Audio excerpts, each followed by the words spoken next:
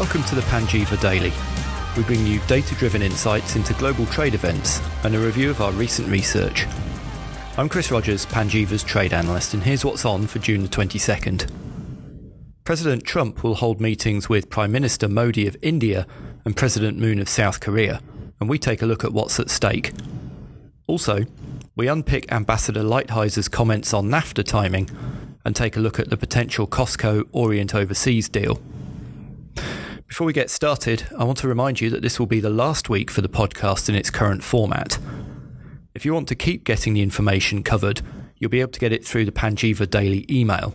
Just drop me a line via chris@panjiva and let me know.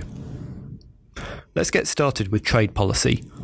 US Trade Representative Lighthizer has stated that there are no artificial deadlines, his quote, in NAFTA negotiations.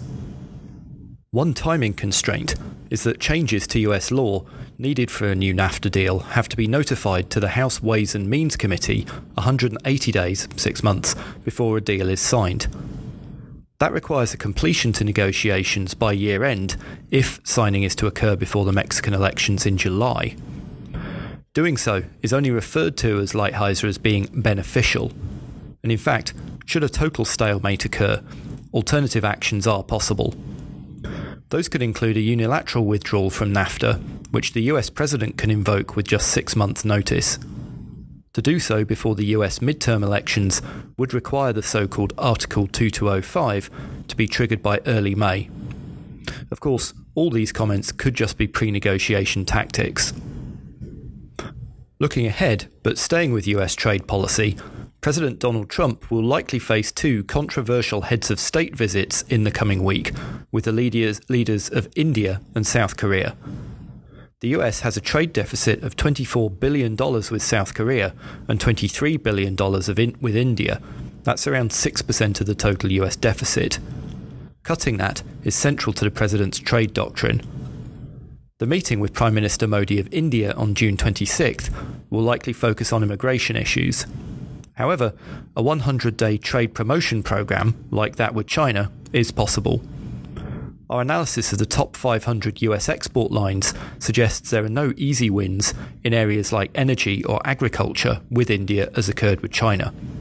However, improved market access rules for autos, smartphones and non-generic pharmaceuticals could lead to higher US exports.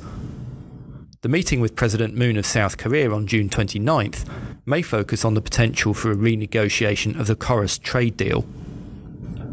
In that regard, the US deficit is 1.8 times larger now than it was before the deal took effect in 2012, which was 5 years after its signing in 2007.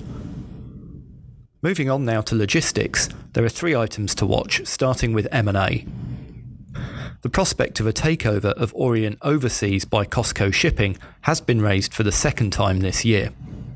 The logic for a deal, though, doesn't appear to be that clear. The two have a similar mix of existing routes, with COSCO being less exposed to trans-Pacific trade and more to intra-Asia trade. The combined entity would be number 3 globally, but would face significant antitrust issues, as just been seen by the merger of the 3 Japanese shippers in South Africa that I talked about yesterday. An assessment, though, would be trade lane specific. For example, the combined group would have a 10% share of Asia to US West Coast traffic. Orient Overseas also trades at a premium valuation. Its ratio of enterprise value, so net debt plus market capitalization, compared to sales is 1.21 times currently, and that compares to 1.06 times for COSCO Shipping and 1.01 times for the container lines on average. Second, looking at the ports, container handling through South Carolina's ports including Charleston increased by just 3% on a year earlier in May. That was the 8th straight month of growth, but it was the slowest rate for that period. Export growth outstripped imports, while empty container handling was unchanged. That's a marked contrast to what we've seen from the ports in Georgia, Virginia and California recently. They all saw imports outstrip exports and a marked jump in empty container handling. The South Carolina Ports Authority have also budgeted for a 6% growth in the fiscal year to June 2018. In the past 12 months, the increase has been 8%. Also in ports news, the port of Wilmington, North Carolina should be due a return to growth after its fourth new service provided by Zim on Asia-US routes was launched. It had previously lost Zim's service when the dissolution of the CKYHE alliance occurred earlier this year. That resulted in a 1/3 drop in handling in the 12 months to May 31st, our data shows. Its larger regional competitors have pulled ahead in the meantime, with Charleston expanding by 8% and Norfolk by 11%.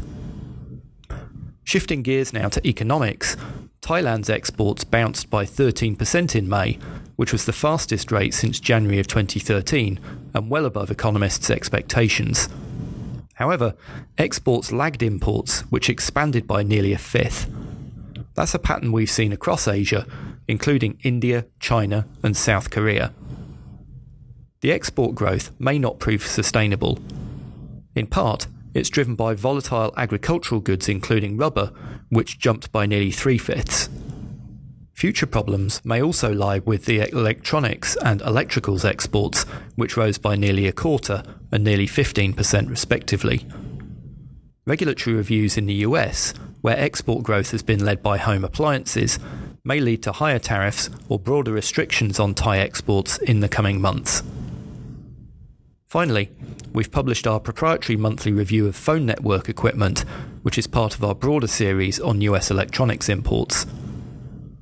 US imports of phone network equipment climbed for a 40th straight month in April. The 15% expansion was led by Chinese suppliers and likely continued into May. The continued growth is likely driving Ericsson to focus on its network business, and it's been reported in the past few days to be divesting its other business areas. However, the branded equipment suppliers are missing out. Ericsson's US imports fell 2% in the past quarter, as smaller non-branded operators gained market share. That can be seen in total Chinese exports, which increased by 10%. There, Huawei lost out to Quanta, which took an 8% market share from 0 in 2014, and ZTE, which experienced a 30% jump. That's it for today. If you'd like to find out more about Panjiva research, head over to our homepage at panjiva.com. Thank you very much for listening.